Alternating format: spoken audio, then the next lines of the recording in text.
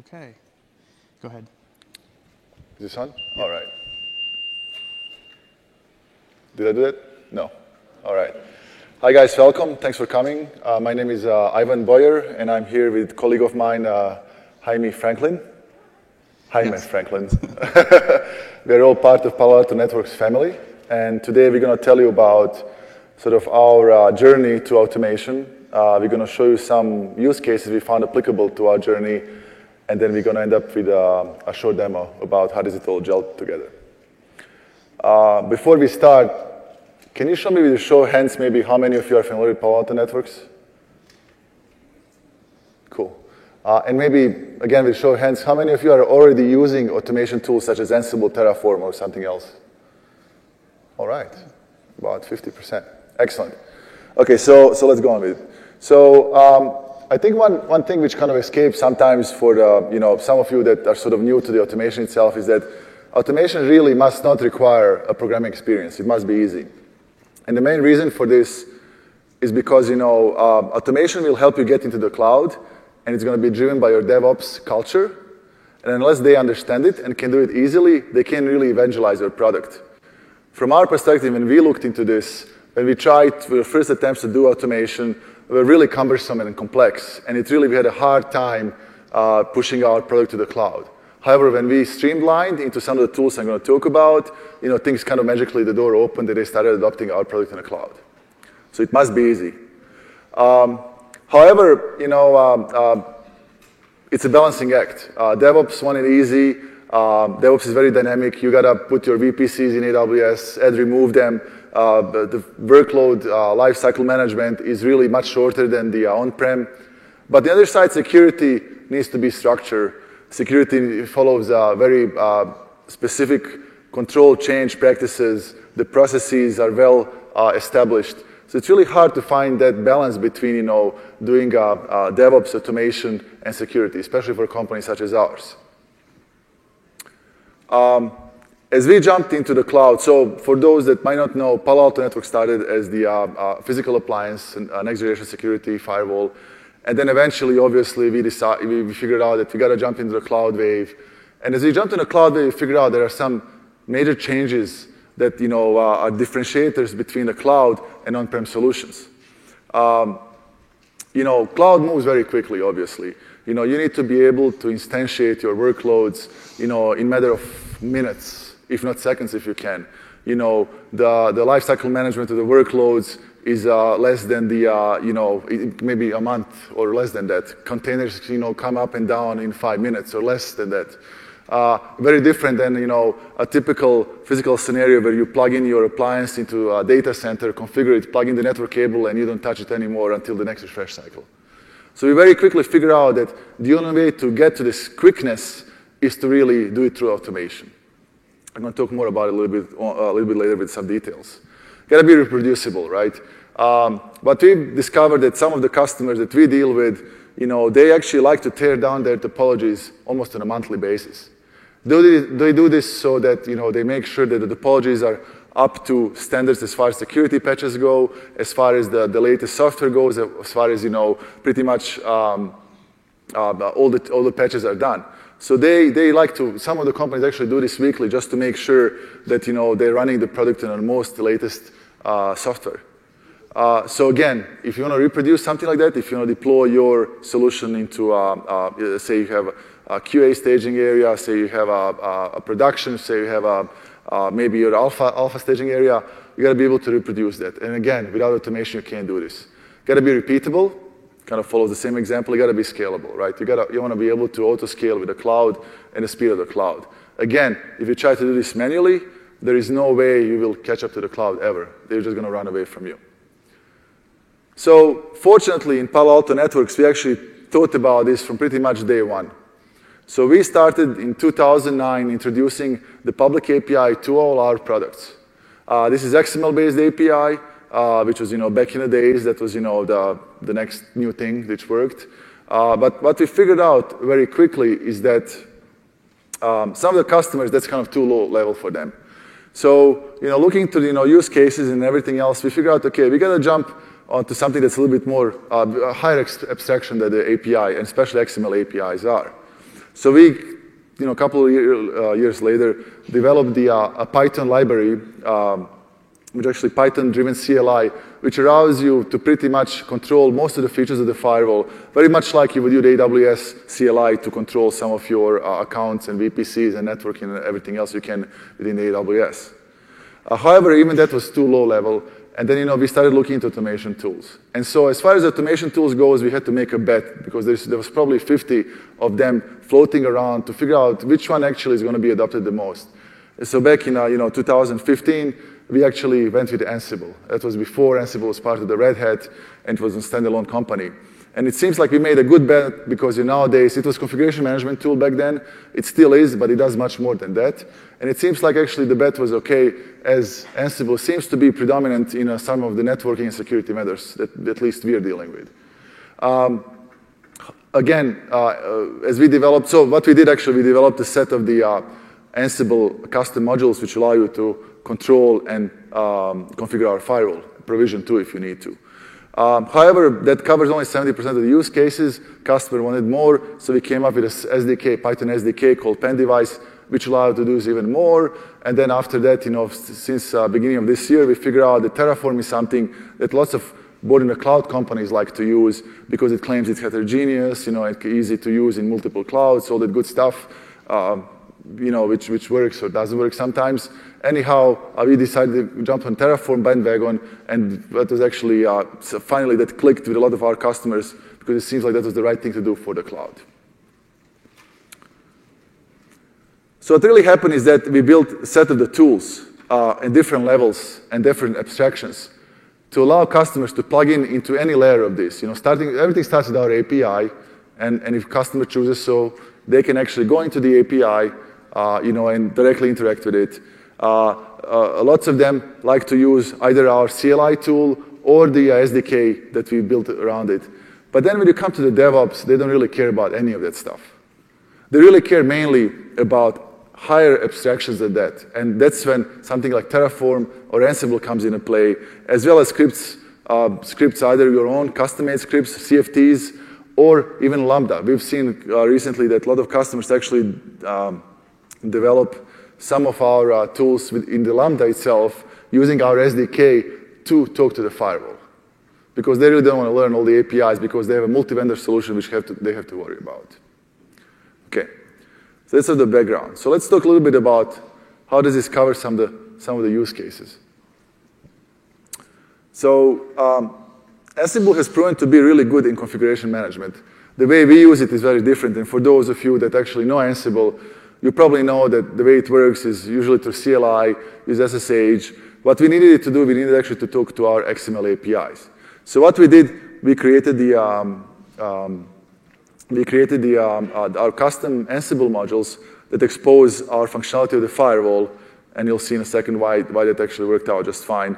And it allows you to describe interaction with the firewall through very simple playbooks. Playbooks is just a human-readable format that written in YAML that actually Ansible folks use in order to configure devices.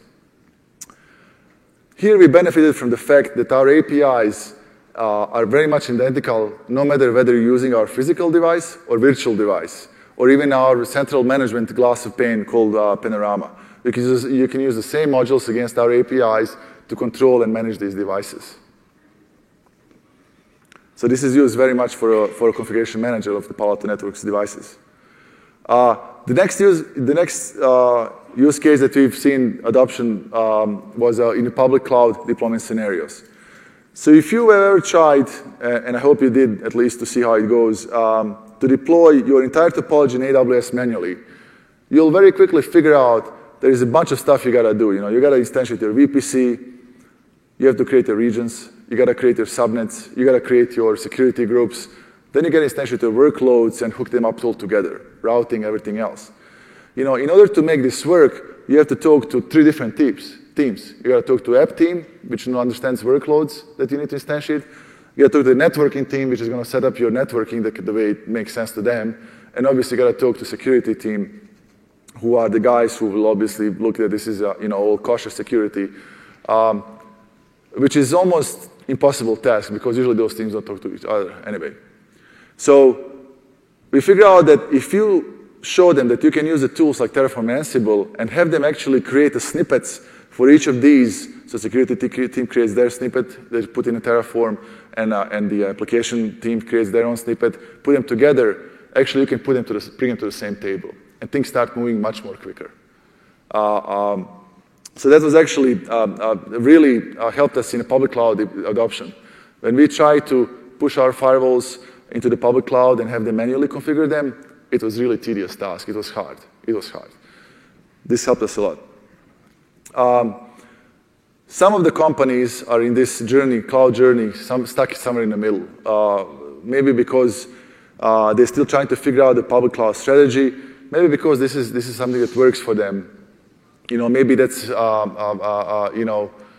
maybe they're trying to scale up using the cloud with their on-prem, or whatever other reason. Maybe they don't trust cloud yet. Maybe they don't trust public cloud 100% yet. We can help these companies too. A couple of the partners that we're working with will actually use our Terraform Ansible scripts to actually create connectivity between AWS and their branch offices that they create or for scale purposes or otherwise, and our on-prem and their on-prem data centers by instantiating IPsec tunnels through something like AWS Direct Connect, IPsec tunnels basically, right? And they can use the same script to instantiate among all of their offices, which means it's identical, it's unique. If they need to change something within that IPsec tunnel, any configuration, the change requires one line change, and they can redeploy everything. Without this process will take sometimes months, especially for the companies that are geolocated all over the place. But now they can run one script, apply it to all these tunnels, and things magically happen. We also put a lot of attention to actually working directly with the cloud with our automation tools and natively actually integrating with the cloud. So an interesting example that we actually found that works very well is that in a cloud you would instantiate tens, hundreds, thousands of your workloads, tenfold at least from what you would do on just on-prem data center, and really to keep those workloads in check and making sure that they are all adhering to the right security policy is really painful. So what we did through our automation tools and native integration with AWS, we actually have an ability to query that metadata. And once you query that metadata gets pushed to the firewall, and it gets applied to the security rule. So as far as the security rules goes, you create only one security rule to make it like a clear example. I want to make sure that all my New York web servers can only route, say, web traffic, right? So you create with that one rule, and through automation you can say, okay, I want you to query metadata on your AWS, metadata service, which I don't know if you guys are familiar with, and you can query that and push all the IPs into the firewall automatically. So you don't ever have to change your security rules. They'll get pushed when your workloads get deprovisioned. They will get removed from the firewall itself. So this is actually a very interesting and simple case which had a big traction with all our customers because they don't have to worry about now thousands of the VMs being instantiated by developers, by QA, by somebody else. They can create one security rule and just apply it to all these guys. And the last but not the least case is CI/CD automation. It's missing D. So as you create your CI/CD process and flow, and this is a typical process, it might be similar to what you guys do in your development. It might be different, but more or less it's probably 70% there. Most of the developers, and I come from development myself, they don't care about security. They just want to make sure that they can develop application, they want to be able to publish it, and they want to be done with it. So in order to make this work for them, you need to be able to actually plug yourself, a security company, into their CI/CD process. And things usually go like, the typical example is that you would have a GitHub repo or some repository, whatever you want to. You'll create an application, you will push some feature to the application, somebody approves the change, maybe it doesn't, maybe it's in staging area, and you're going to run your unit tests, whatever tests you have. One test passes, you're going to be deployed to production, And at this point, when it's in production, you got to call your security team and say, hey, can you please open port 80 for me because I just developed something. Of course, these guys will usually take a couple of weeks to figure this out, so it really doesn't work that way. You lose a lot of fluidity, you lose a lot of flexibility, and it's not dynamic, for any of these guys. However, what you can do with automation tools, what we've seen, you can actually plug anywhere in this, whatever makes sense for your workflow, in your process. You can plug, say, a basic Jenkins job or TeamCity or any of that kind, which will actually look into the metadata of the application you're developing and push those security rules to the firewall. So they automatically will open up for you so you can test your application pretty much the same time when all your unit tests are being passed, the same time your unit tests pass. This is something that's actually interesting, and it's the whole concept of the security as a code. And it's the whole concept of actually security that follows the application. And I've seen more and more companies doing something like this. Of course, again, like I said, security needs to be prescribed. Developers don't care about it. So how do you make everybody happy? Well, this is one way to make them happy, because your security team can set up the rules, which will come before or after your application developer rules, which will always make sure that your enterprise is protected. And developers itself can just decide, to figure out, decide, if they need to test applications, they can, through metadata, pretty much expose it to our firewall. A simple example for those that use Docker, if you say that you want to expose port such and such, we can pick that up and push it in a firewall rule automatically. And now you can get to that instance immediately without waiting for somebody to approve the change. Okay. So I think on that note, I'll have my colleague take it over. Sure. Thanks. Thanks. So as we look at, taking these tool sets, we've seen, I guess, as we take a step back and we look at customers, there's been this maturation process that we've seen with customers that I've been working with. So initially, getting started, how do you start working within the cloud? How do you start taking apps, moving them to the cloud? It became more of an education. We spent time doing a lot of education with customers. From there, we moved to talking about specific architectures. Once you understand the cloud, how the fabric of AWS works, so how do I now build an architecture to be able to support my applications? From that, we've seen a move to then the automation pieces. So I'm starting to deploy applications now. How do I automate that? And that's where some of the tool sets that we're talking about come into play. From that automation step, now we're seeing customers that have a large cloud adoption. They're moving to that next level, and that next level is, how do I operationalize this? So as you look at that from the standpoint of, now I've got these applications out there. How do I manage that? How do I provide the environments for my development teams to be able to develop code? How do I move the process from developing that code to getting it into pre-production and into production? What are the methodologies that we have for that? How do I put this all together so that my SOC, my Security Operations Center, can take over these applications? So that last point that we've been seeing lately is customers that are now moving into that operational phase and trying to operationalize cloud. So as we look at that, something, as we said, that has to be simple and repeatable becomes very important. Something that will integrate security into the mechanism, into the fabric of what you're deploying, so that as you look at a developer, you can provide them the resources. And what I've seen is IT departments have really had to kind of become that AWS service provider or cloud service provider for their entire organization, and everybody's looking to them to be able to provide these environments. So we've worked with some customers where we've taken our automation tool sets and we're able to do something that's very easy, very repeatable, where we can take these tools, script a development environment, and then put some process around that so that we can deploy these development environments, assign them to developers. Developers can go in there. They have the ability to spin up like 10 AMIs at any given time, or spin down 10 AMIs, and we put some constrictions around that so that we can centralize resources from outbound for internet, so I can protect information getting out, or an attack of some sort, that we can minimize that by centralizing resources and access into that environment, and really lock down and give them the tool sets that they need in a secure manner and automate that. So we've seen customers that have taken that and now have pushed that out and are running these environments and providing these environments for their development teams. So this kind of shows an example of using our device so that we can automate that delivery of these development environments.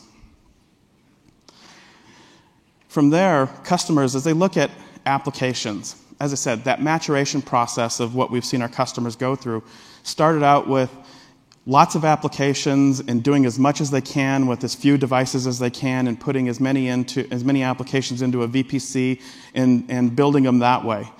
And what customers have found is, as they work through that development cycle, how do I update my applications? If I have multiple applications, is there a possibility that I can deploy code for one application that could have an impact on the entire VPC and bring down all of my applications?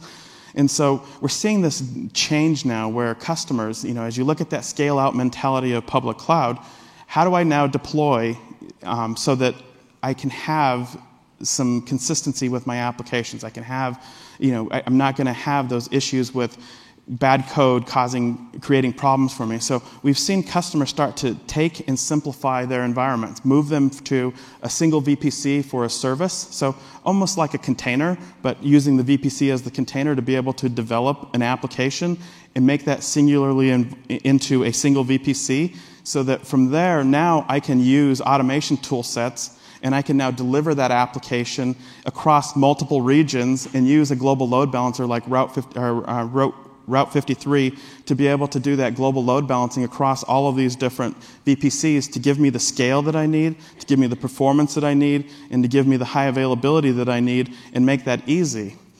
That lends itself into that immutable architecture. And how many of you have heard the term immutable architecture? So for those of you that haven't heard about what immutable architecture is, I think that there's always a little bit of a difference to how people will define that. But as I talk about immutable architecture, what I'm talking about is more of that process of, if I'm able to take and use these building blocks, this small, reusable, automated piece. When I develop new code and I'm using global load balancing and distributing this, I have the ability to keep my production environment static, where I'm not going to do patches in that environment. I'm not going to bring new code into that environment. If I'm going to do any of that stuff, it comes into a pre-production environment where we can then test it and make sure everything is good. And then it ends up being a DNS name resolution change to be able to move to my pre-production environments, and my production environments then get destroyed. So it's this maturation process of how you test and bring applications up without having to manage the day-to-day stuff of patches and all of that stuff. Anything that needs to be patched, new codes, all that comes into a completely separate VPC that is stood up beside that for pre-production testing before it then works its way in. So as we talk about that CI/CD from a continuous integration perspective, to be able to, as you write that code, build those unit tests and do a lot of that testing and automate those testing processes to help keep your code and keep your application running to the best that it's possible. So that's one of the things that we see a lot of customers looking to move to, and breaking away from that process of putting lots of things into a single VPC. So I want to walk you through, we've built a little demo where we're going to build an architecture like this, where we're going to use our firewall and deploy our firewall from an automated, from a Terraform template. We're going to, so an AMI from the marketplace. We're going to deploy web servers, and we're going to build security policies so that we can use Terraform to stand up the VPC. We can use Terraform to build our entire environment from a routing, subnets, and then we'll use Ansible specifically to, on the back end of that, come in and actually configure our firewalls.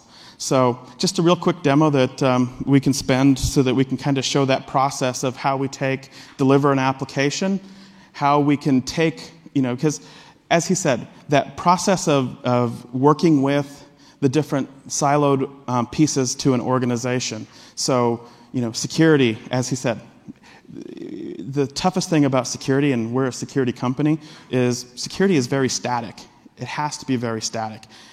Because if you get out of that, then that's when you lose control and bad things happen.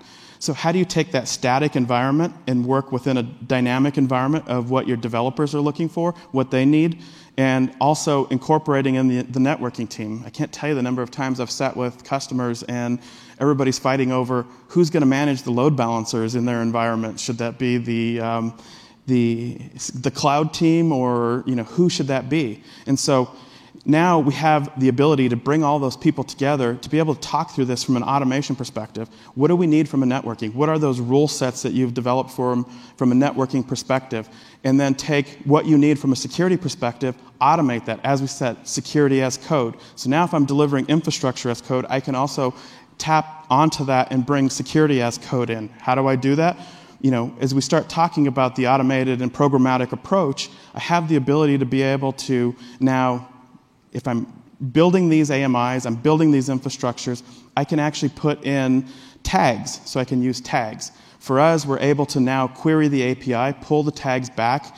We're able to now use that in a security policy that is dynamically populated with what we call a dynamic address group, where within that policy now, the IP addresses that are associated with the tags get associated with the dynamic objects that are now in policy. So when any device comes up, a new device is spun up, a new environment is spun up, we read those tags from the APIs that we continually update, and they're now associated with policy.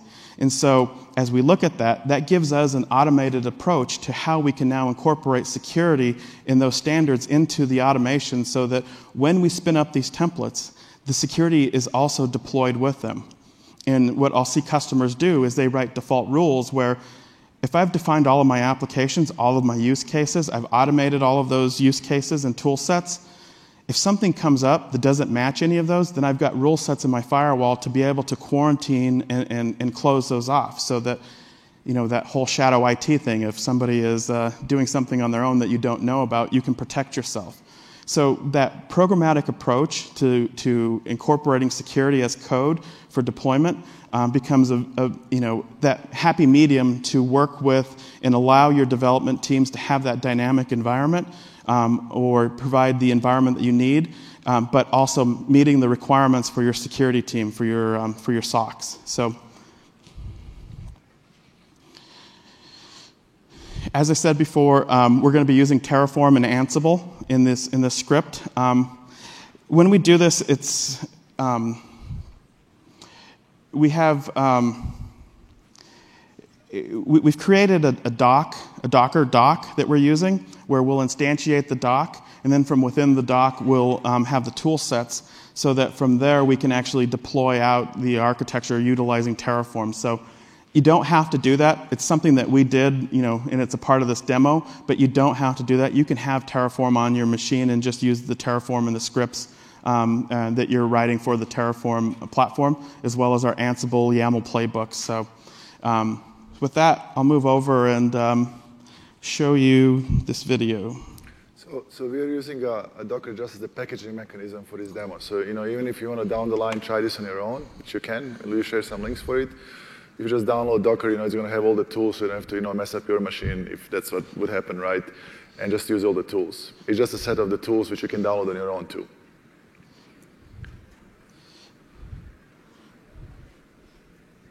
Okay. So from here, what we're doing is displaying the docs that we have, and we're going to use Docker, and we're actually going to run one of our docs that we have, so one of our containers. We're going to map the drives that have the important files that we need. So our templates, our Ansible playbooks, our environmental variables files, so that we can use them within our template. So right now we're spinning that up, and we're creating the container, spinning up the container.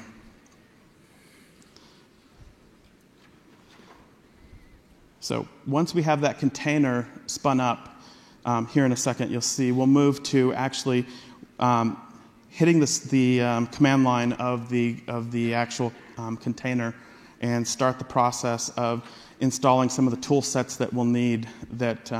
We've built an automated script for that. And so you'll see the pan-_install. That helps us so that we can deploy the libraries that he was talking about, that we've deployed to help make this process easier when utilizing our devices. So once we do that, you'll see we'll run through, we'll install Terraform and Ansible, and then we'll actually pull the Palo Alto Terraform and Ansible repositories so that they're available to the dock. And we could have automated this too, but yeah, we definitely could have automated. Then it looked too easy. So from there, now what we're going to do is we're actually going to access what we call our one-click. And by the way, these templates are available on our GitHub repository, so you can actually take one of these sample templates and adapt them. So we're calling that template. We're going to move over our credentials file. And then once we do that, once the credentials file is moved over, we're going to do an apply to that.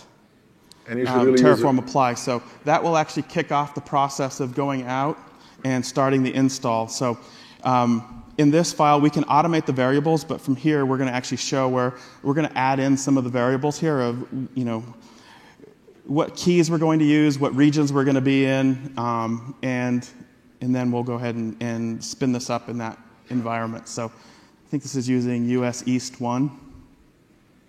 So now that our deployment has started, once the infrastructure gets built, our firewall has a process where we can bootstrap our firewall.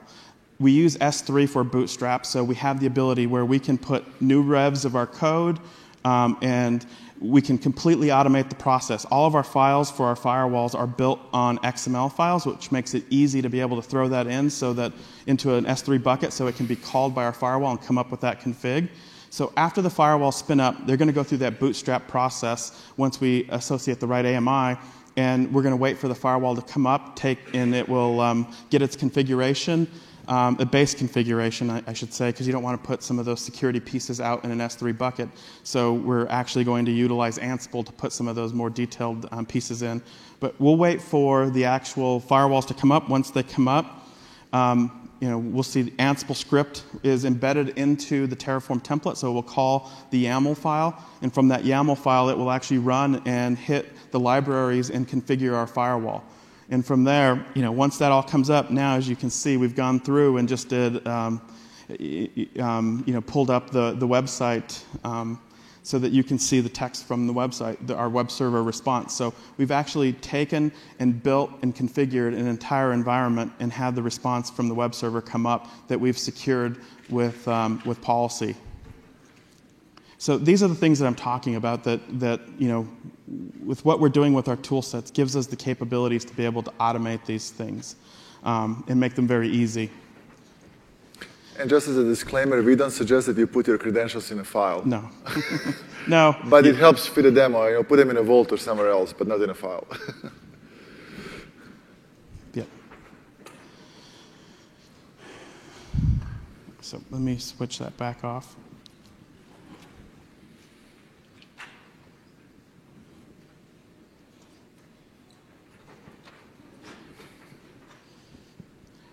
How do I go back to the slides? Thank you.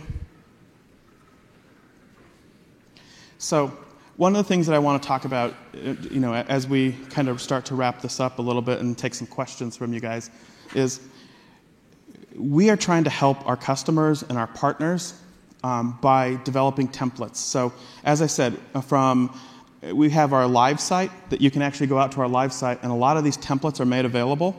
We have some that are supported by our TAC. We have others that are community built so that you guys can use these as a basis to be able to start automating the different environments and deploying our firewalls and our security services. We also have a GitHub repository that is github.com/Palo Alto Networks, where, again, we have a lot of tool sets there to help with the automation pieces to your environments. So I highly recommend that you take a look at these. We've got some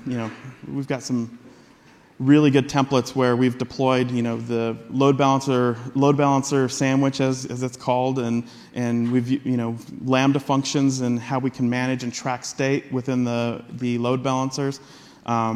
We've got sample whole architectures like what we just said, the one-click architecture, where we've got deployment guides as well as scripting so that you can deploy those.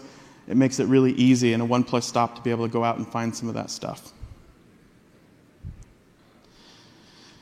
So with that, we'll open it up, and we're happy to answer any questions that you may have around automation and our tool sets.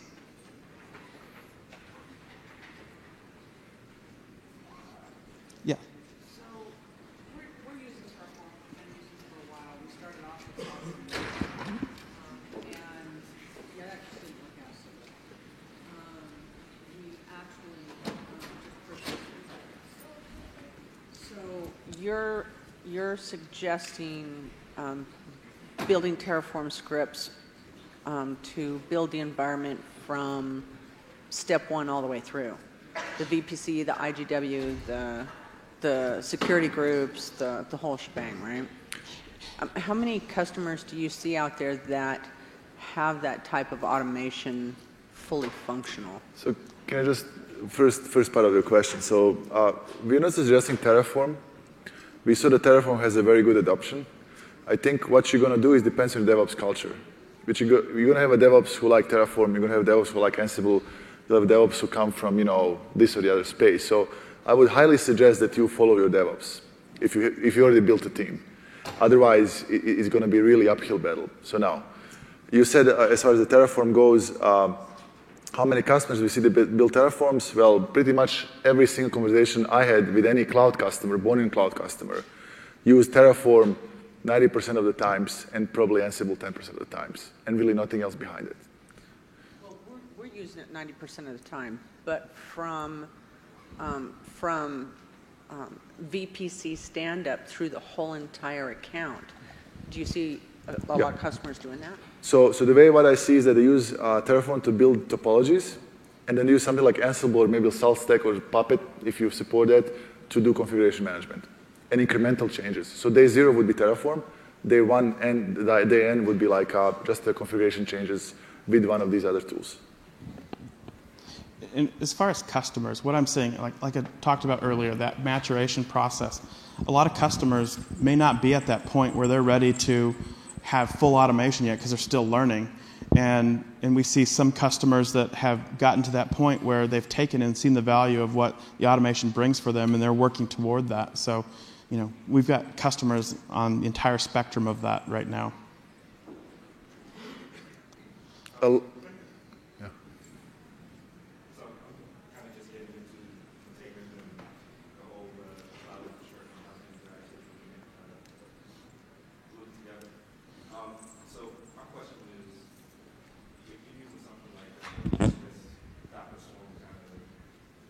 Your networks and how they talk together.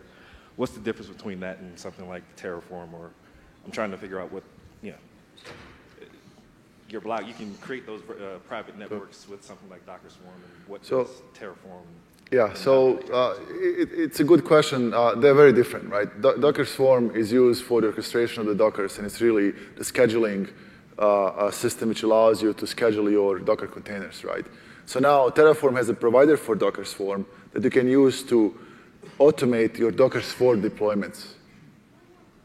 Does it make sense? So while Docker Swarm, and we can have conversation after this if you want to have detailed conversation, but Docker Swarm will allow you to obviously schedule your containers. You can use Terraform to deploy Docker Swarm, and then to use Terraform as the initiator to deploy your containers. So they're a little bit different, right? That makes sense. Yeah.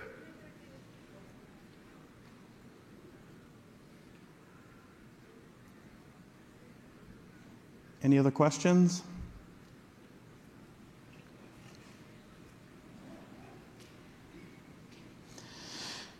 Okay. Well, we'll be here for a few minutes. If you have any questions and you want to talk to us, we're happy to hang around for a bit and answer some questions. We've got a little bit of time left. So thank you for coming out. I hope this was informative for you. And enjoy the rest of the show. Yeah. Yep. Thanks.